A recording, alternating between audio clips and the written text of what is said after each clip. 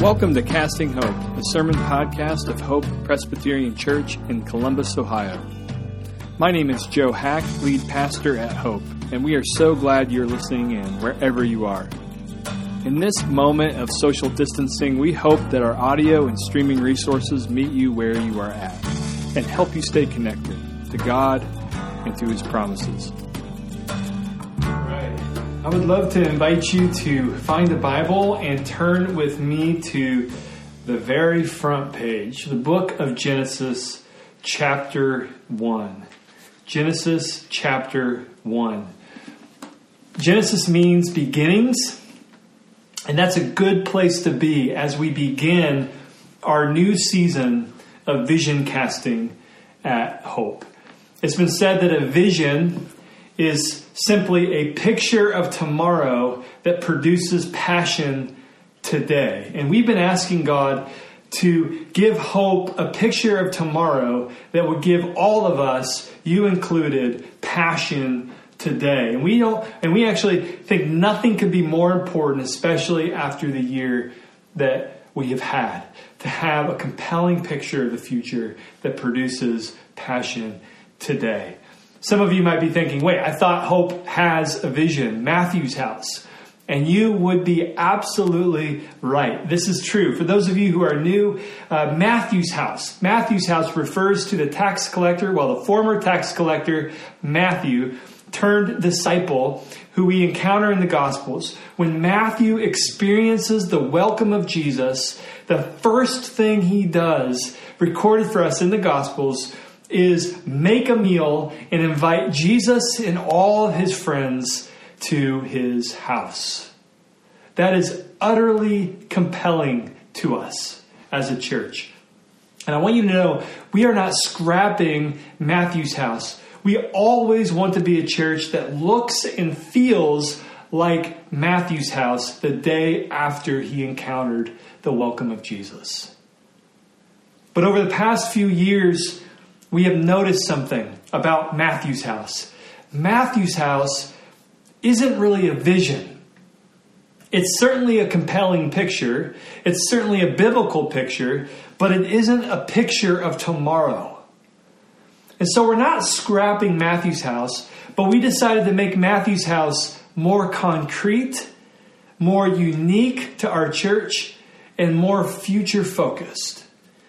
And to do this, we're starting 10 years out and working our way back to the present.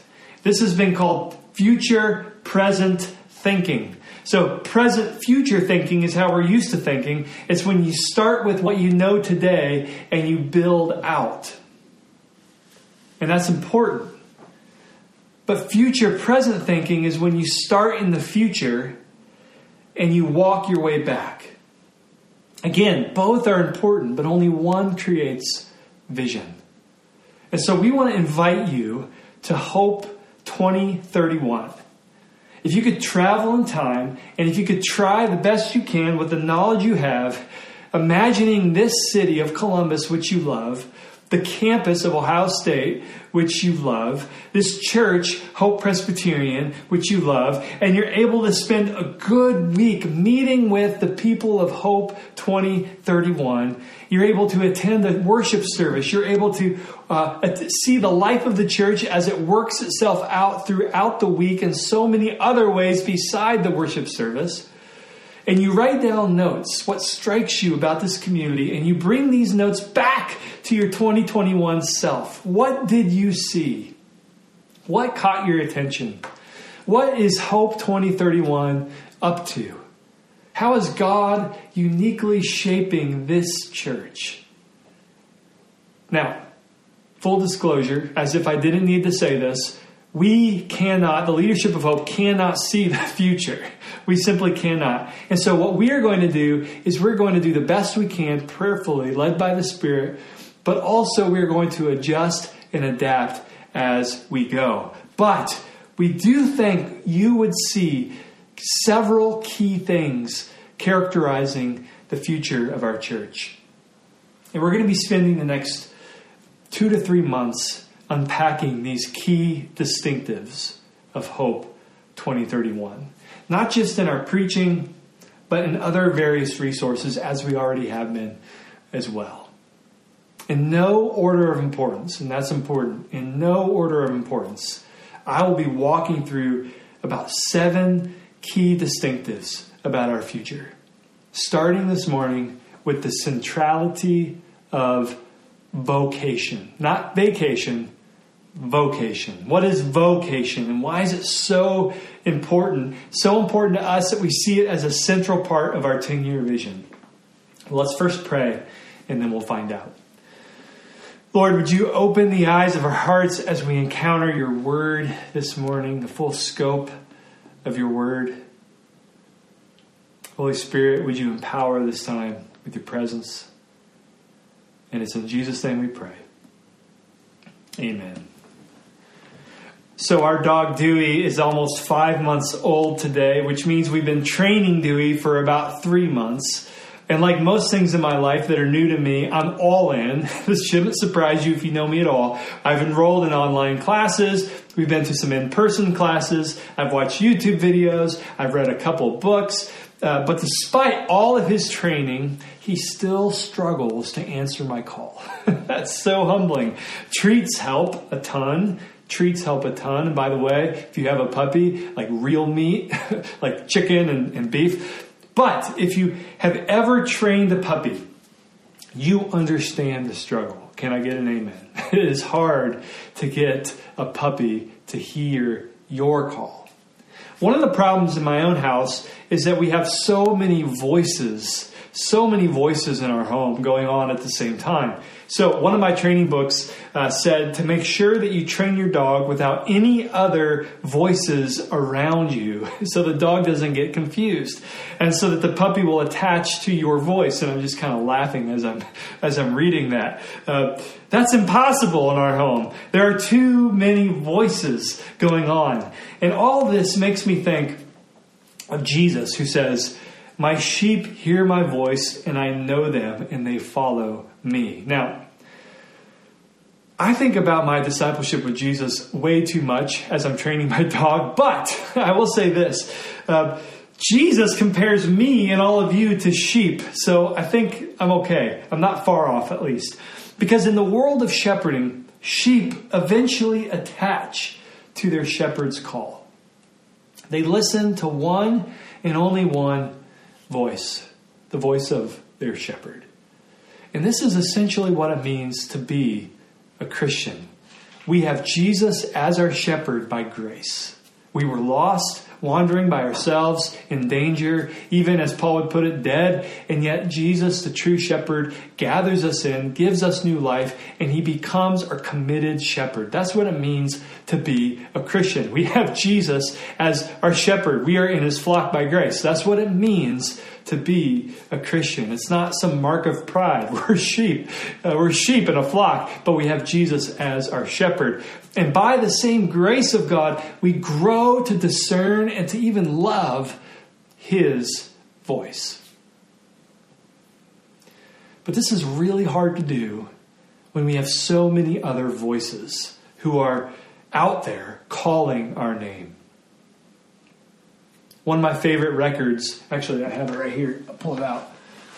One of my favorite records is Slow Train Coming by Bob Dylan. This is the first actual record in his so-called Christian trilogy in the late 70s and early 80s.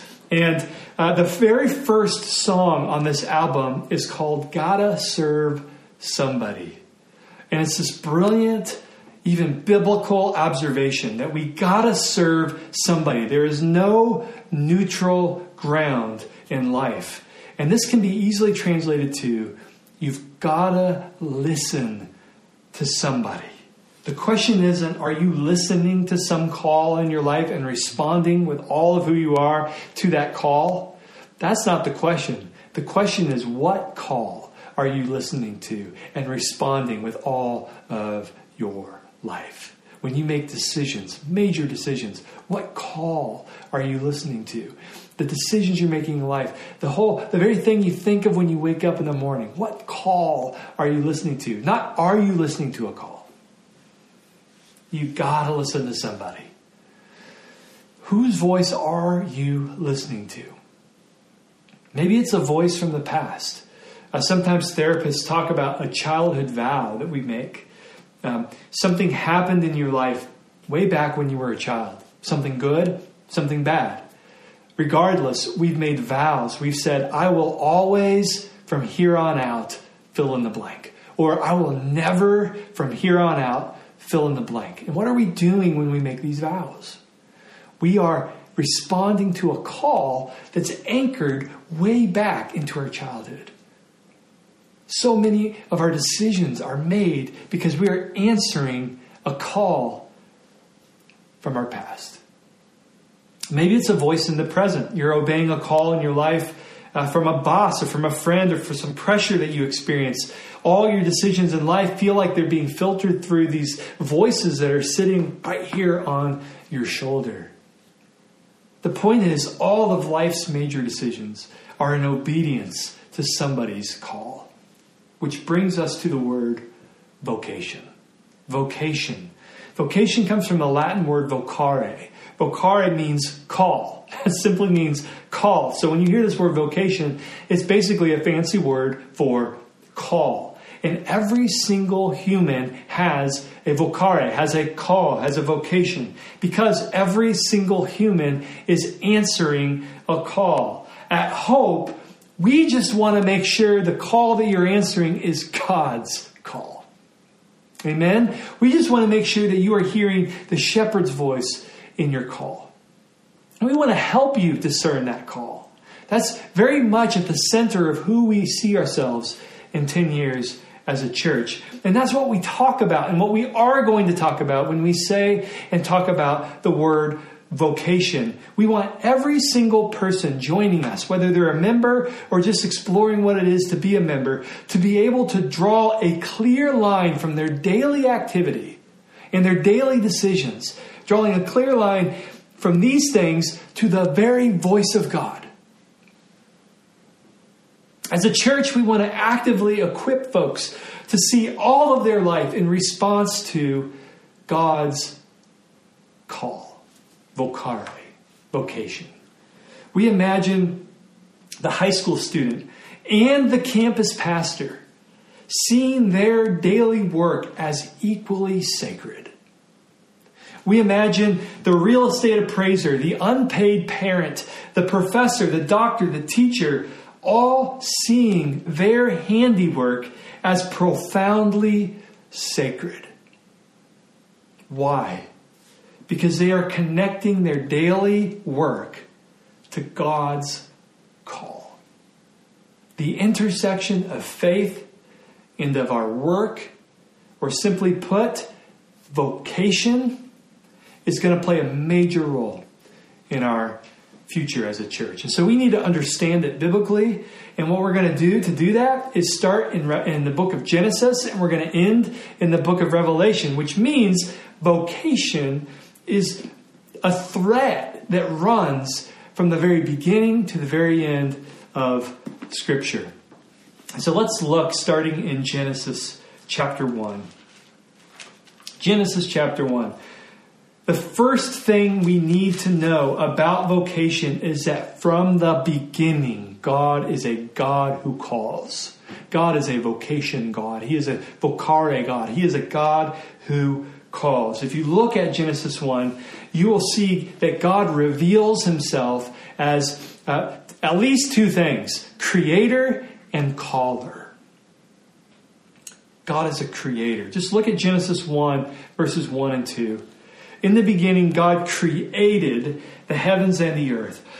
The earth was without form and void, and darkness was over the face of the deep, and the Spirit of God was hovering over the face of the waters. Okay.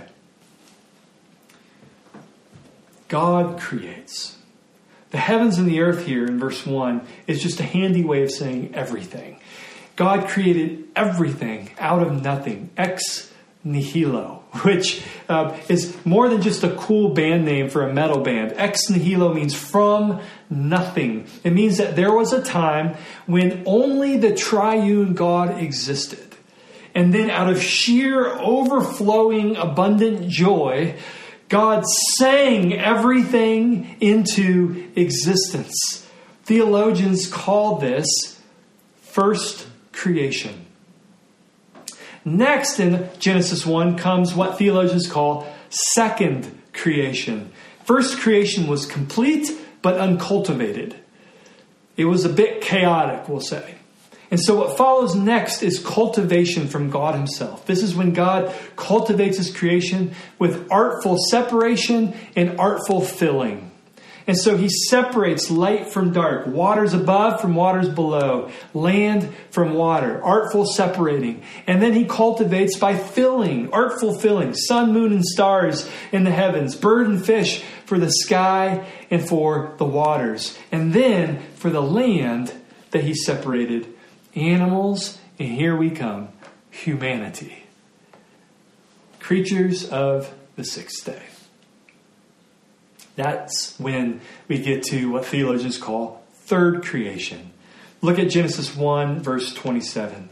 God says, "So God created man in his own image. In the image of God, he created him. Male and female, he created them." Verse 28. "And God blessed them and said to them, 'Be fruitful and multiply and fill the earth and subdue it and have dominion over the fish of the sea and over the birds of the heavens and over every living thing that moves on the earth.'" Now, a word about this word dominion. Whatever that word means, it has to be connected to how the Lord governs.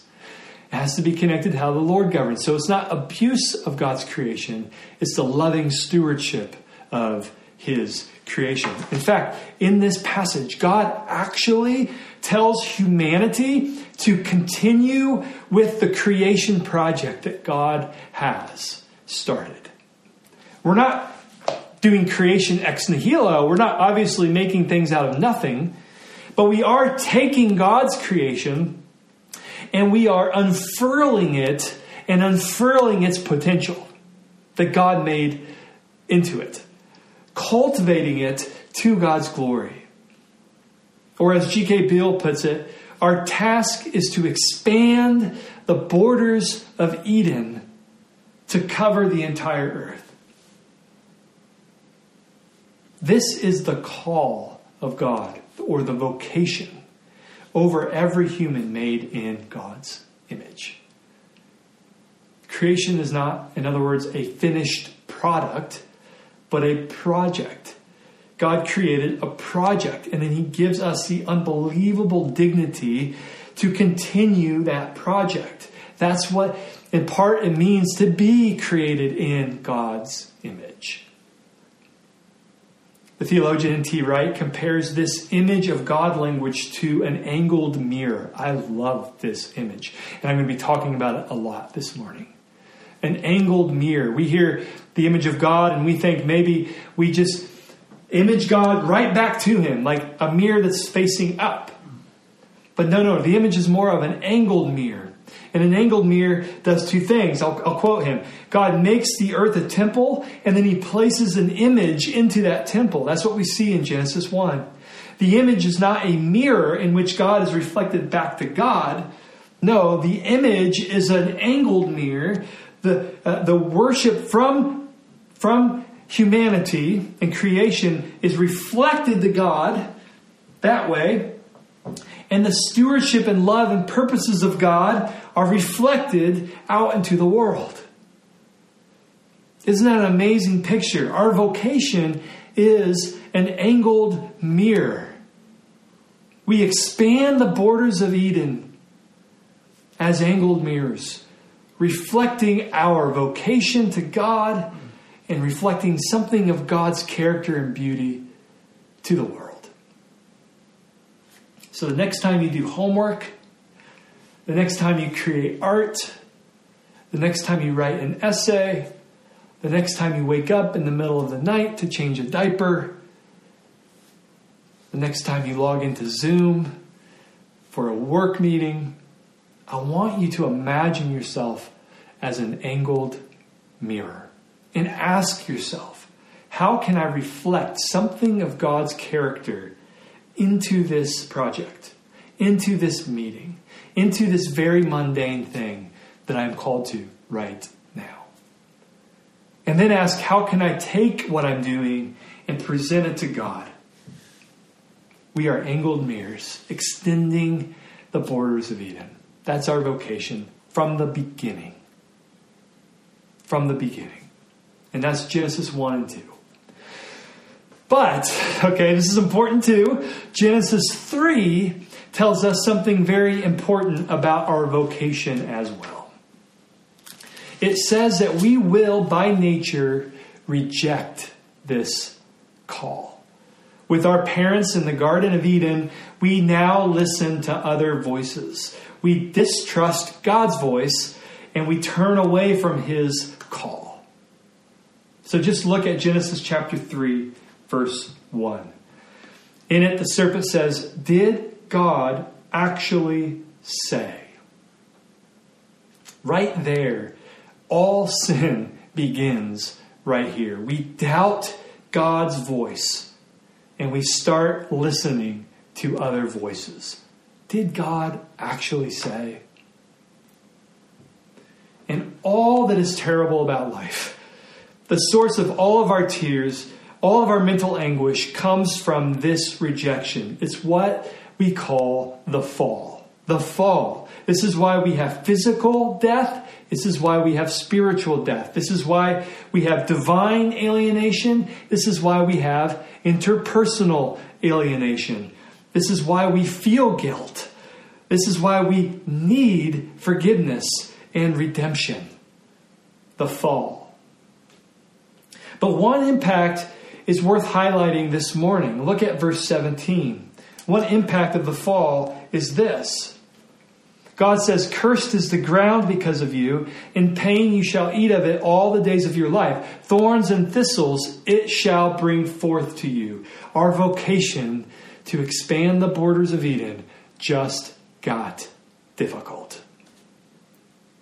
A couple summers ago, my family went to Sleeping Bear Dunes in Michigan. These giant sand dunes accumulate on the shore next to the lake shore. And so what you do is you park your car, and then these dunes are calling your name. They just invite you to take off your shoes and to run. But about halfway up the dune, you're ready to give up, because for every step that you make up, you literally slide back 3 steps. It's not 1 step forward, 2 steps back with these dunes. No, they're so high and angled up, and they're just full of sand that with every single step forward, you make and slide back about 3 steps. That's our vocation in this fallen world, east of Eden. We were called to expand the borders of Eden as angled mirrors, but now it just feels like thorns and thistles are combating us at every single moment. This is why your job, this is why your paid job or unpaid job, whatever it is you're doing in your life, this is why this can be an arena of great stress for you. It's why it's hard to show up to yet another Zoom.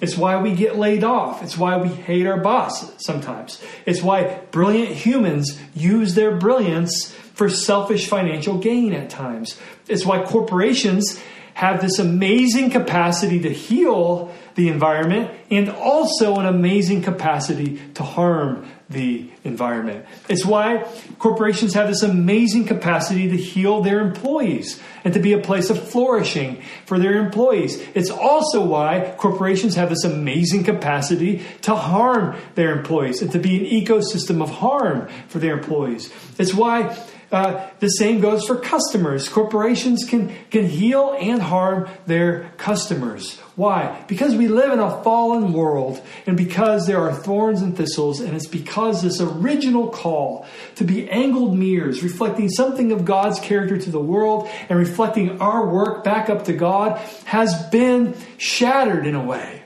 That mirror has been shattered in a way. Not erased, but a little bit shattered, right? That's what it means to live in this fallen world and to have a vocation. 1 step forward, 3 steps back. But in walks Jesus. Okay? In walks Jesus. Jesus comes to restore all that is broken. His life, His death, His resurrection is not just for the so-called afterlife, what happens after we die, but every bit as much about the now life.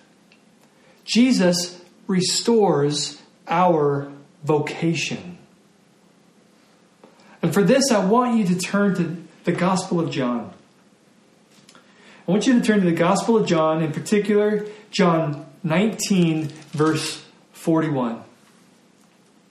John 19, 41. This is one of my favorite details in the Bible.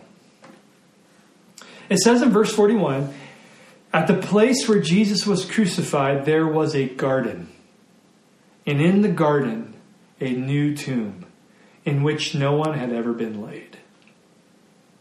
And so on Good Friday, Jesus, like a seed, is buried in a garden. But a few verses later, on Sunday, we all know Jesus bursts out of the ground alive. Resurrection. Mary Magdalene doesn't know this yet, and so she goes to the garden to grieve.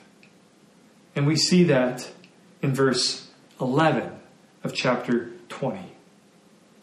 But as she goes to grieve, she notices that the tomb is empty.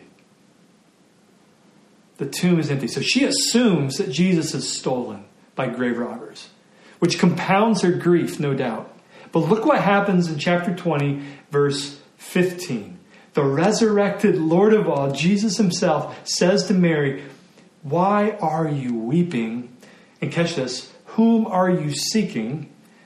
And then it says, John says in his gospel, supposing Jesus to be the gardener, she said to him. I want you to notice that. Mary thought the resurrected Jesus was the gardener of the garden. I want you to let that small, seemingly insignificant detail just sink in particular with what we have been talking about, with the original task of humanity to expand the garden to cover the whole world, to be angled mirrors, reflecting God and reflecting our work back to God, expanding that garden. And here Jesus is mistaken as a gardener. It's amazing. Over the centuries, there have been many paintings depicting Jesus, depicting this scene. And in the scene, you see Mary Magdalene, of course, but you see the resurrected Jesus holding a shovel. I want you to do this. If you want, you can look and you'll see collections of art where this is true, where they point this out. Artists read this text and they see this detail and they give Jesus a shovel. And so now, if you're ever in an art museum and you see Jesus holding a shovel with Mary Magdalene, you know why. Okay? It's John chapter 20. Mary thought Jesus was the gardener. And if you've been tracking with us this morning, you now understand that in a way, Mary was right. Jesus is the gardener. He is fulfilling our original vocation in every place that we fail. In fact, the Apostle Paul says in his letter to the Romans, chapter 5, verse 15, he compares Jesus and he's to Adam. And he says that Jesus is the second Adam. Adam, the gardener. Adam, the original gardener, whose task was to reflect God into the world, reflect his work back to God, expand the borders of Eden. That gardener failed and he went rogue. And so do all of us. And so the project in Jesus to expand the borders of Eden is back on. Jesus is the gardener. He is the resurrected one who fulfills the vocation that we fail to. This is surely why Paul can tell the Thessalonian church, quote, "We urge you, brothers and sisters, to do more and more and to make it your ambition to lead a quiet life. You should mind your own business and work with your hands, just as we told you, so that your daily life may win the respect of outsiders and so that you will not be dependent on anybody." The apostle says, work with your hands. Surely that is because Jesus is alive. He is the gardener. So everything we do, all of our handwork, is sacred. I know there's some succulent fans out there because you've gifted your succulents to us. And I'm fascinated by these little plants because they thrive in terrible conditions. When everything else is dying around them, they seem to be just fine. Why? Well, those of you who have them know they store water. They take their nourishment down deep and they keep it down deep. And this is for me a great picture of what it means to have our call, our vocation restored in Jesus. It doesn't mean our circumstances are easy or our job is easy or the things we're called to in our job are easy or the fact that we're struggling even to find a job that satisfies. It doesn't mean any of that struggle goes away, but it does mean because Jesus is alive, the true and perfect gardener, and we are connected to him, it does mean we have nourishment. It does mean that we can keep on working and praying. We can connect our daily lives to Jesus, even when it's a struggle bus. It also means that everything we do matters eternally. And Jesus gives us this eternal perspective about our daily tasks that I want to end with this morning. Listen to Revelation 21. This is the first verse if you want to turn there. Then I saw a new heaven and new earth. For the first heaven and the first earth had passed away, and there was no longer any sea. I saw the holy city, the new Jerusalem, coming down out of heaven from God, prepared as a bride beautifully dressed for her husband. And I heard a loud voice from the throne saying, "Look, God's dwelling place," think Eden, "is now among the people, and he will dwell with them. They will be his people, and God himself will be with them and be their God. And he will wipe away every tear from their eyes." Thorns and thistles, friends. There will be no more death, or mourning, or crying, or pain, for the old order of things has passed away. Just like Eden, the new heavens and the new earth is like a garden. But unlike Eden, it is expanded to encompass the entire earth. And just like Eden, God is walking among his people. But unlike Eden, there are a lot more people than the Garden of Eden. This is a garden city. And the Bible, it's been said, is a story that starts in a garden, ends with a garden city. And it has people from all the world, the whole world. And so our task, our original task given by God in Genesis 1, the very first page of the Bible, to expand the borders of Eden to all of the world, will one day be realized. And that's what I want to end with. This picture that is true. This is a signpost of where we are heading, which gives unbelievable dignity to what you are up to today, to what you are up to tomorrow, to what you are up to, what you are studying to be up to, what you are doing, what you are considering doing. Whether you're a professional or an amateur or a volunteer, whatever it is you're doing. It means everything we do has the potential to reverberate into eternity. It's what Andy Crouch calls furnishing the new creation. Write that phrase down. Furnishing the new creation. When we connect all of our life to God's call, we are in a sense furnishing that final day when God makes all things new and restores even the very things we do today. Antonio Stradivari, he made just about 1,000 instruments in his lifetime. And many of them are still being played today. And many of them are considered to be the best instruments of their kind. But here's the thing. Stradivari made these instruments in the 18th century. We have 244 of his violins. We have 13 of his violas, 63 of his cellos, 5 of his guitars. Would like to play that. 1 of his harps, 2 of his mandolins. You could start a bluegrass band. Yitzhak Perlman, Joshua Bell, and Yo-Yo Ma all play his instruments today. We're talking 18th century instruments playing today, reverberating into the now. When you connect your daily life to God's call, it's as if you are crafting Stradivarius instruments, artifacts that last.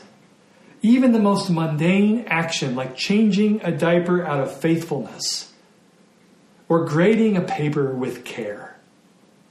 When you do these things as an angled mirror, reflecting God to that task, something about His character, His beauty, His integrity, His truthfulness, His gospel, you are reflecting something back to Him in worship. And that is the gift of every Christian. What you do matters. You have God's call on your life. So let me just ask you a few questions as we close. How are you spending your days? Annie Dillard, the writer, she once wrote, "How we spend our days is, of course, how we spend our lives." Examine your days. Everybody works. You're working. Some of it's paid. A lot of it is unpaid. I would say most of it is unpaid. But take stock in what you're doing and what you're up to. Now, ask yourself, how can I connect this inventory, what you're up to, with God's call in my life to expand the Garden of Eden to the whole world? Like an angled mirror, how can I uniquely reflect God into these things? And how can I uniquely bring these things to God as my worship? And I'm not just talking about ministry things. I'm talking about everything that is possible for you guys to be up to. You can take those things as an act of worship.